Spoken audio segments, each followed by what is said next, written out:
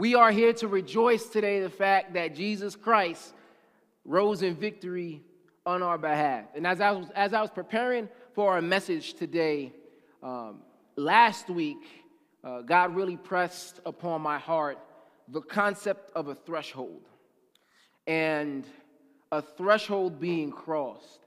And as I began to meditate on it, it really stuck to me that this is what God wanted me to share with y'all this Easter. Now, before we get into what the title of this message, I need to explain what a threshold is for most of you that don't know. Now, I'm be honest with you. I'll tell you a story. So, when I was really young, I was a little energetic, a lot energetic. And you know, like when you cross into a room and you see those metal plates that act as a threshold that signify you going from one place to another. Maybe there's carpet lining underneath there. Maybe there's some sort of joist underneath or whatever, right? I'm not a carpenter. I'm just guessing. But that's what it's there for, right? So when I was young, that thing looked like a sword. So I used to take them up from the floor. Now you understand why I had too much energy. And I just used to sit there like, go Power Rangers. Like, legitimately, I used to do that when I was young. And I didn't realize what the concept was, but I always knew what a threshold was. And as I knew what a threshold, kind of the purpose that it served. I didn't know the name. And then as I researched and everything made sense, that's a threshold. And it signifies a boundary, a border, right? Now, other definitions of a threshold kind of say it takes you from one place to another, or if you're starting something new, you're crossing over a threshold. So it represents a journey. And I wish I had one of those. It's right here, kind of like that I could just signify, right? You cross over a threshold. You go from one place to another. It requires movement from one plane to another plane. You're stepping over a boundary. I really, really gravitated towards this because I feel like a lot of us are kind of in this weird in-between place of stepping over a threshold, right? Crossing over a boundary. This Easter, I'm gonna be honest with you, I'm struggling a little bit, right? In February, I was like, oh, COVID is over. We lit. I was ready for COVID to be done. And the numbers just kept dropping and dropping. And I was like, by March, we gonna be good. I could go outside. I could see people that I love. And then around my birthday, I'm like, uh-oh. Like those numbers just started going up and up. And it's like, it felt as if we were about to cross over the threshold and get to someplace new, and yet we're in this state of limbo. We're kind of there, not really there, trying to figure out what we're doing. And a lot of us are in this place, maybe not just functionally because of COVID, but as a result of what has happened, right? Maybe emotionally you feel like you are stuck and you can't cross over a threshold because of things or doubt or worry or anxiety. Maybe it's a relationship in your life where you feel stuck in a place where you don't want to be, and you want to take that next step, maybe of freedom or of security, but you feel kind of trapped behind a boundary, boxed in, and you're waiting to cross over the other side. Maybe you're worried about health, loved ones, maybe preoccupied with getting sick or that you could die from this virus or many other things that are going on. And it feels consuming because you take one step forward and 2 steps back. Then you take another step forward and you take 2 steps back. So it's really, really interesting because in the midst of this despair and this hopelessness, all of us are looking for promise, for relief, for victory. And that brings us to the title of today's message, Threshold, Crossing into Victory. Now, you read we went over that whole passage, right? So you understand kind of the pretext of where we're going today. And as I prepared today's message, it really stuck with me that in many ways, Jesus is the ultimate example of someone who crossed over many thresholds. He endured being in one place in order to get to another place. He would cross that dividing line from one plane to another plane throughout his life, and especially from the moment of his death to his resurrection. Jesus puts on a master class of what it means to cross over thresholds and how to do it victoriously. The first threshold that I want to point out, and it's fairly obvious, but we don't talk about it enough, Jesus crossed over from heaven to earth. He left perfection to come down to imperfection. He left the ideal to come down to the worst possible situation. You see, Jesus' mere presence on earth was a reflection of a threshold that was broken. Remember, Jesus came, when we talked about this already last week, he came for one reason and one reason only, to fulfill the will of his Father, right? Jesus was a part of the Holy Trinity, Father, Son, and the Holy Spirit. So really, God, part of God, came down to earth to do God's business. We used to sing that old school song, Lord, I lift your name on high. Lord, I love to sing your, right? You came from to, don't stop. Don't keep going, right? That's the song. You came from heaven to earth to show the way. Jesus came in the form of flesh. Listen, we don't think about this. To be a relational example of what love and righteousness is supposed to be. You see, before he even completed his final act on earth, right? His ultimate mission was, I got to save humanity. But in the midst of that, he walked with humanity, right? Jesus was in relationship with other people. This was a man who knew no sin. The Bible tells us that Jesus knew no sin, but he became sin, he became flesh, so that we may be made righteous. It's one of those things that basically, when I understand that, so Jesus came down as flesh so that we can walk with him and learn what it means to be people of God, right? Nobody likes being told, you do this, right? If you have a boss, use your boss as the example. If you got a boss that, like, you ever have that boss that's, like, not that qualified? Like, and they kind of tell you, you are supposed to do this, and you're thinking in the back of your hand, well, can you do that? Right? You get paid double that, but can you do it?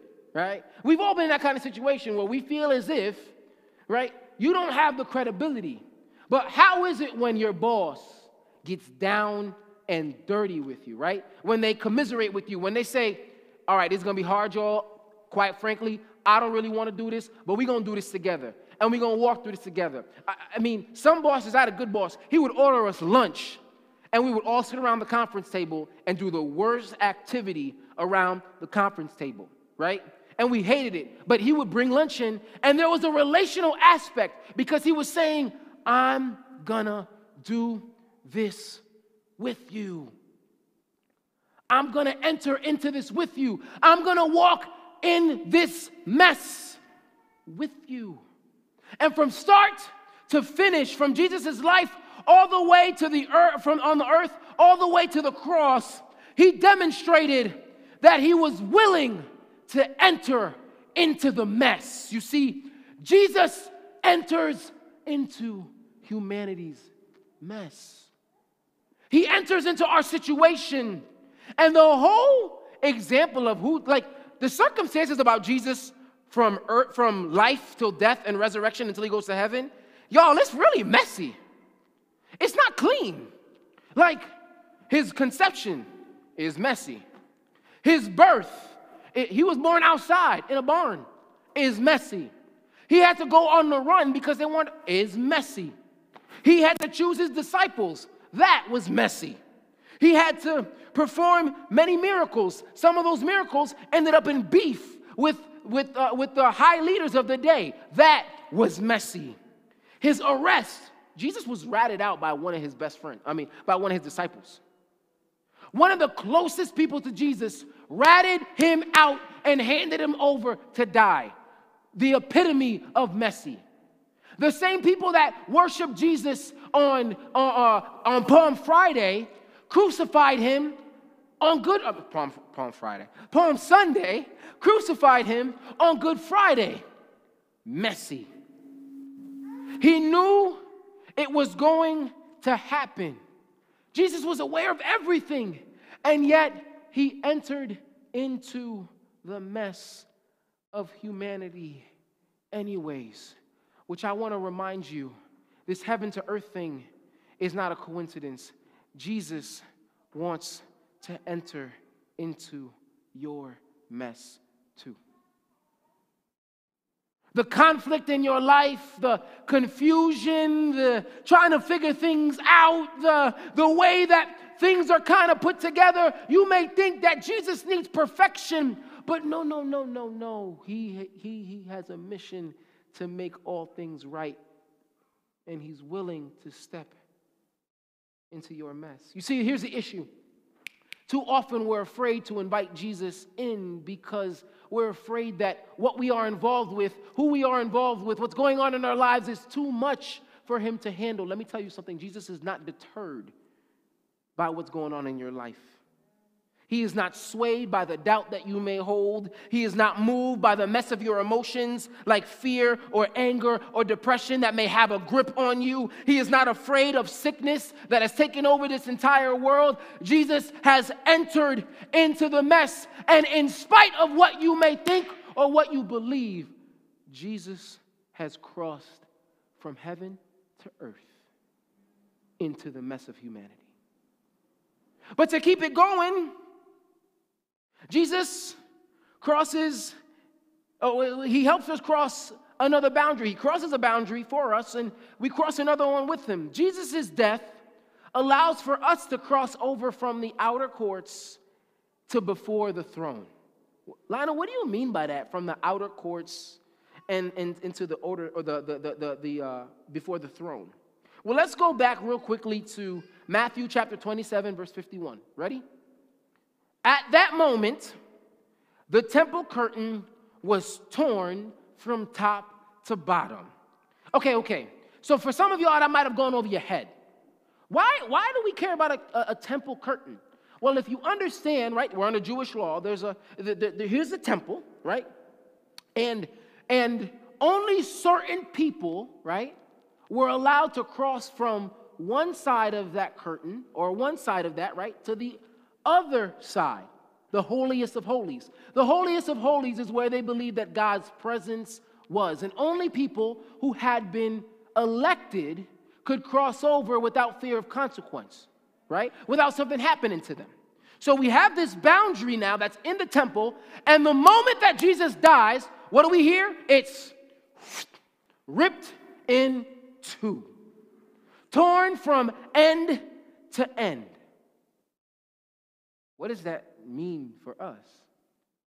You see, this is symbolic because for us, Jesus' death means that with that torn curtain, we now have direct access, boom, to God. We don't need someone to go on our behalf, that high priest who can go before the holiest of holies. No. We can go before Jesus ourselves and bring the fullness of who we are before the throne. You see, we're no longer stuck on the outer courts waiting for someone to do things for us. We can go directly to God and tell him what's going on. Jesus came, and through his death, he wiped the slate completely clean, right? In Latin, there's a term called tabula rasa, right? Clean slate. Whoop, boom, gone. Now, here's an example. So my 3.5-year-old, Ava, she's here with us today, right? There are some days where she just has some really rough days, like really, really rough. And she knows it, right? Because when you put her to bed, she looks at you with those puppy dog eyes, like, just like that. And she's like, Dada, I didn't have a good day, Dada. And I'm like, no, today was not a good day. And she says this every single time.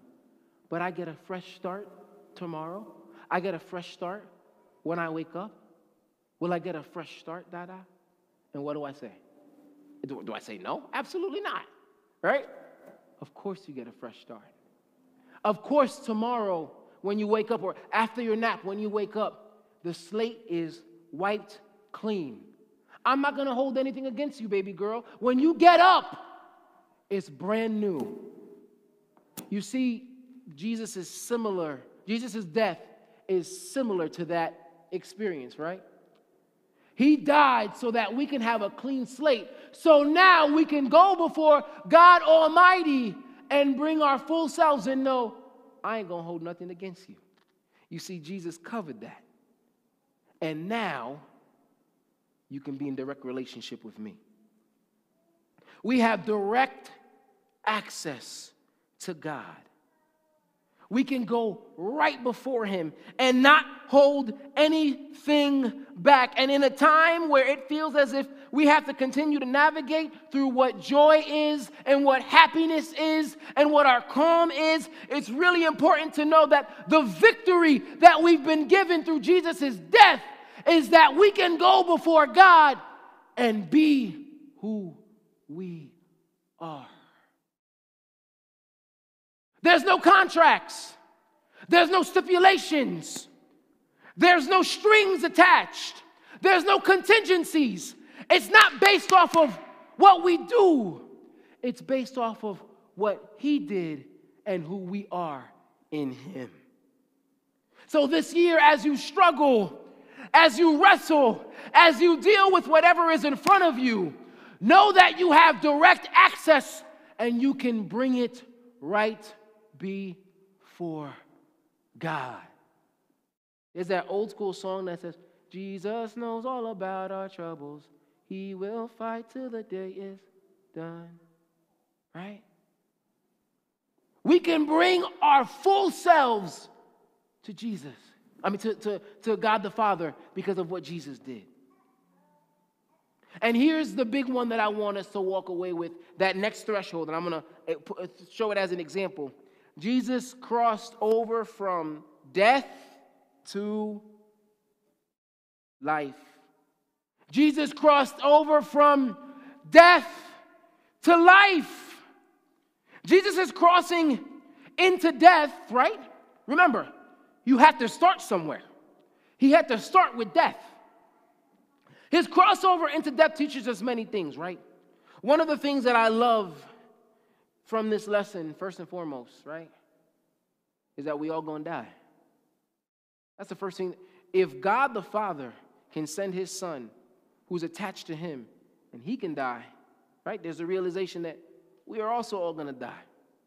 We're all gonna come to the place where life ends, where our journey on earth comes to a stop. And in the midst of Jesus' death, right before we get a glimpse, we get a chance to look at Jesus as he is looking and dealing with pain, suffering, and getting ready for the end. Let's take a look real quick at Matthew 27, verse 46.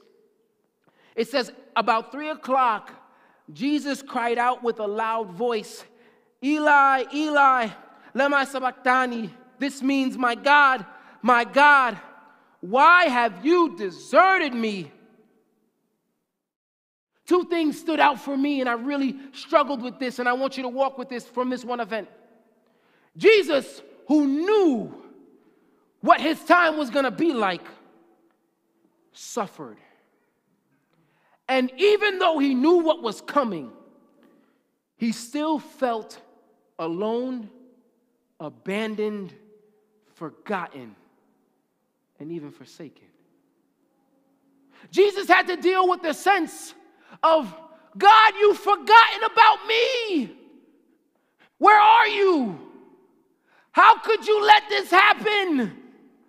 Why have you left me? The king who was crucified, who was crowned king by the people 5 days earlier, was now crying out to his heavenly Father, wondering where he was in the midst of his most challenging, painful, and hurtful moment. And it's no season, y'all, as we navigate through a time marred with death and calamity, a time where the news seems to only talk about the really bad things, and people becoming sick, and new variants, and worried about loved ones and friends, and fear about losing our jobs and not being able to pay bills. We're wondering, God, where are you? Where are you in the midst of this? Why have you forsaken me? Why have you left us? Why are you not here? Jesus felt that. And if you feel it, I want to normalize that. If our King can feel that in the moment of his pain, his loneliness, his suffering, you can also feel it too. It's normal for you to go through that when things aren't working out well. But a second thing that stood out to me was that there were those who were watching and waiting, mocking Jesus in the midst of his incredible pain. Look one more time at Matthew 27, verse 47 through 49. Look at this. Listen, y'all, listen. Some of those standing there heard Jesus cry out, and they said, he's calling for Elijah. Right away, one of them ran and got a sponge. He filled it with wine vinegar and put it on a stick. He offered it to Jesus to drink. The rest of them said, leave him alone. Let's see if Elijah comes to save him. You see, there were people that were sitting and watching in the midst of Jesus' suffering, waiting to see if he would come out of whatever he was going through. Some people, for us, may fail to understand the depths of your feelings and pain in the midst of this season, in the midst of this pandemic. We all know that person that doesn't take us seriously in the midst of what we're going through. That person that mocks the masks or mocks the coronavirus, this, that, and the third. Why are they doing this? Why are you doing that? You're being controlled. And we know what I know personally. My family has experienced it.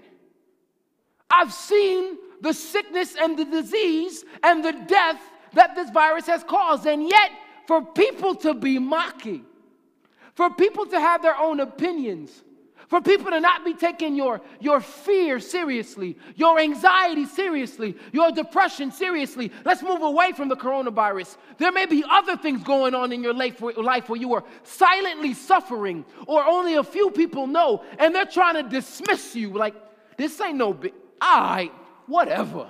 Like, let's see what happens. Let's see what happens. And they mock you in the midst of your pain.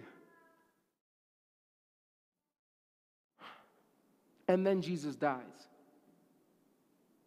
And this is important to remember because that splendor, that king that we talked about last week is now lifeless in a tomb. And it seems like everything is lost. Take a minute. Have you felt like everything has been lost over this last year? Have there been moments where you felt as if this was some quicksand that you were not going to get out of? The story of Jesus ended in the worst possible way. I heard some stories this week of people that are really going through it, and they are in pain and anguish, and it feels like there's no way out. But Jesus' death was not defeat. It was victory deferred. Hold on, let me make you understand this. You see, there were 3 days in between when Jesus died and when he rose again. There was a period of waiting in between there. And the waiting was a victory that would come later on. You see, the waiting was necessary because in the waiting, God was working. Let me say that to you one more time. In the midst of a period where it felt like you were at a standstill, where humanity was at a standstill, where things felt lost, God was still working. And if we read from verse 51 through 53, we see what had happened. There was a period where they're trying to figure out, like, hold on, y'all, hold on. Jesus is gone. That's it. And even the soldiers later on are saying, we got to make sure that he stays gone.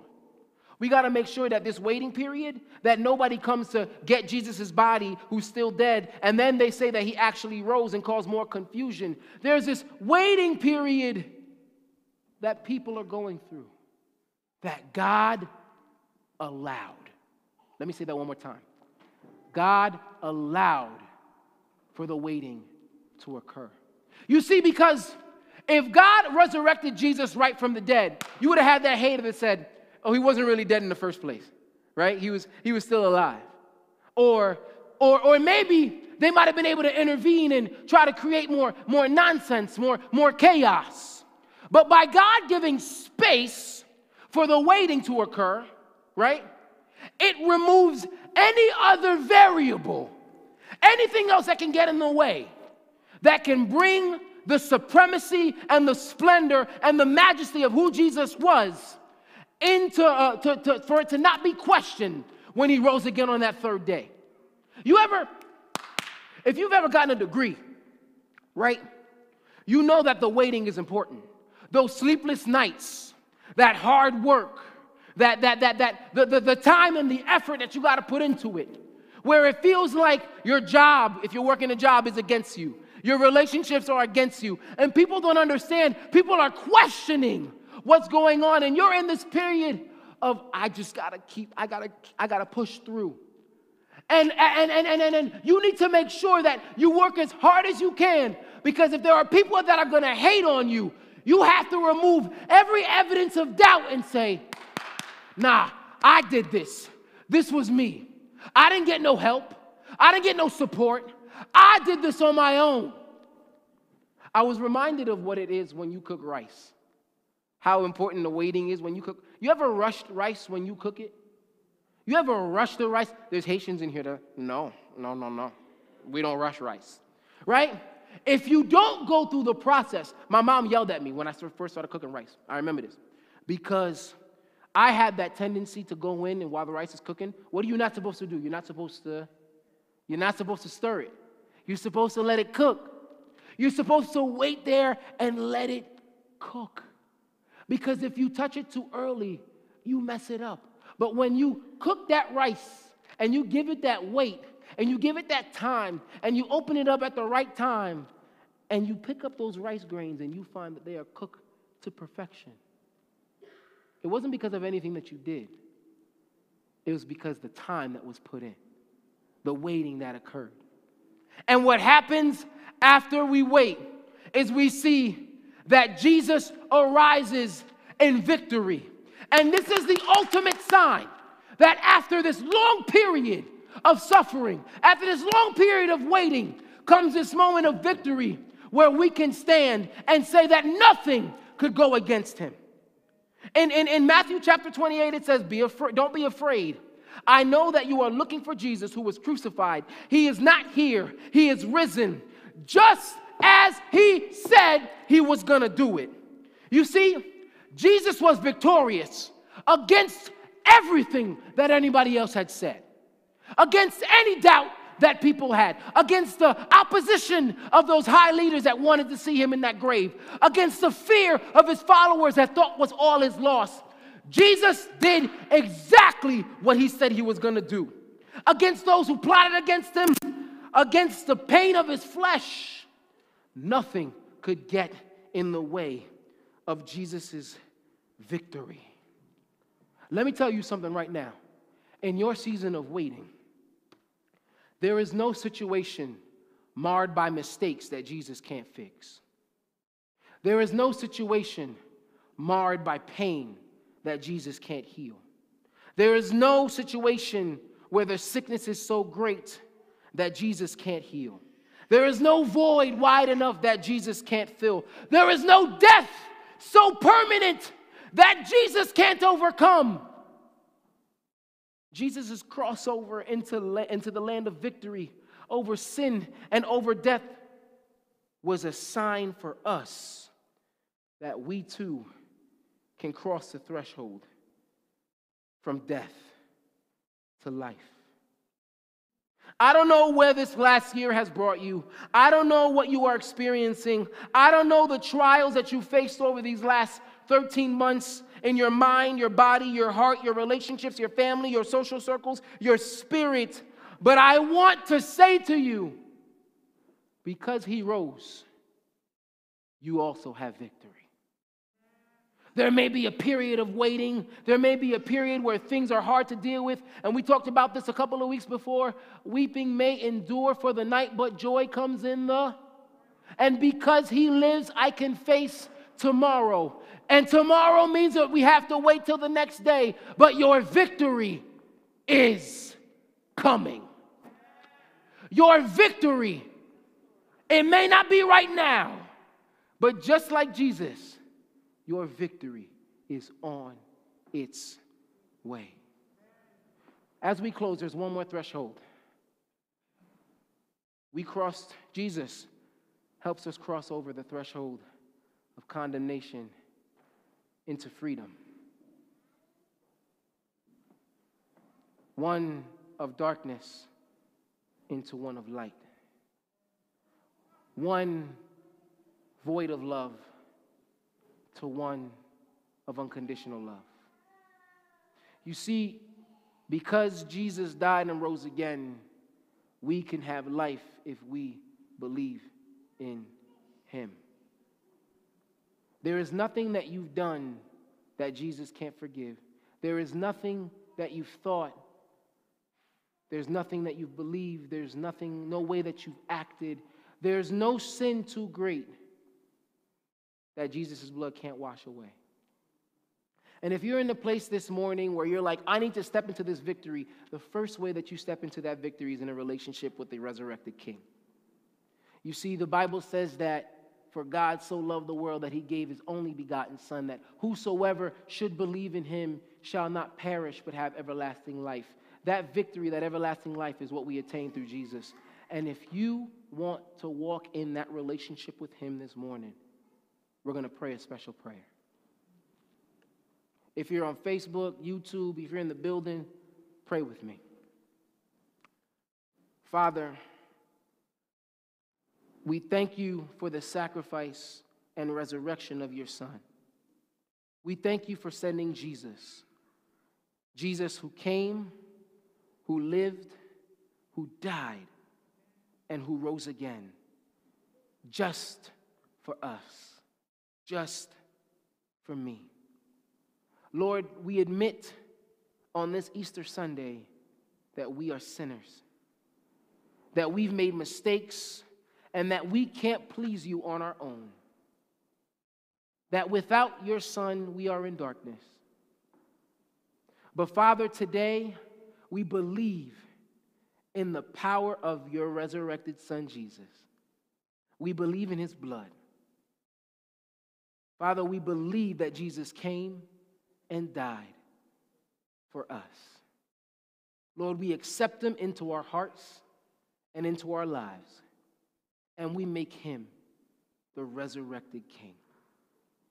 Lord, we commit our lives to him that we can walk in relationship with him today, tomorrow, and forever. We honor you and we thank you for this new life that we have through your Son, Jesus. In your name we pray. Amen.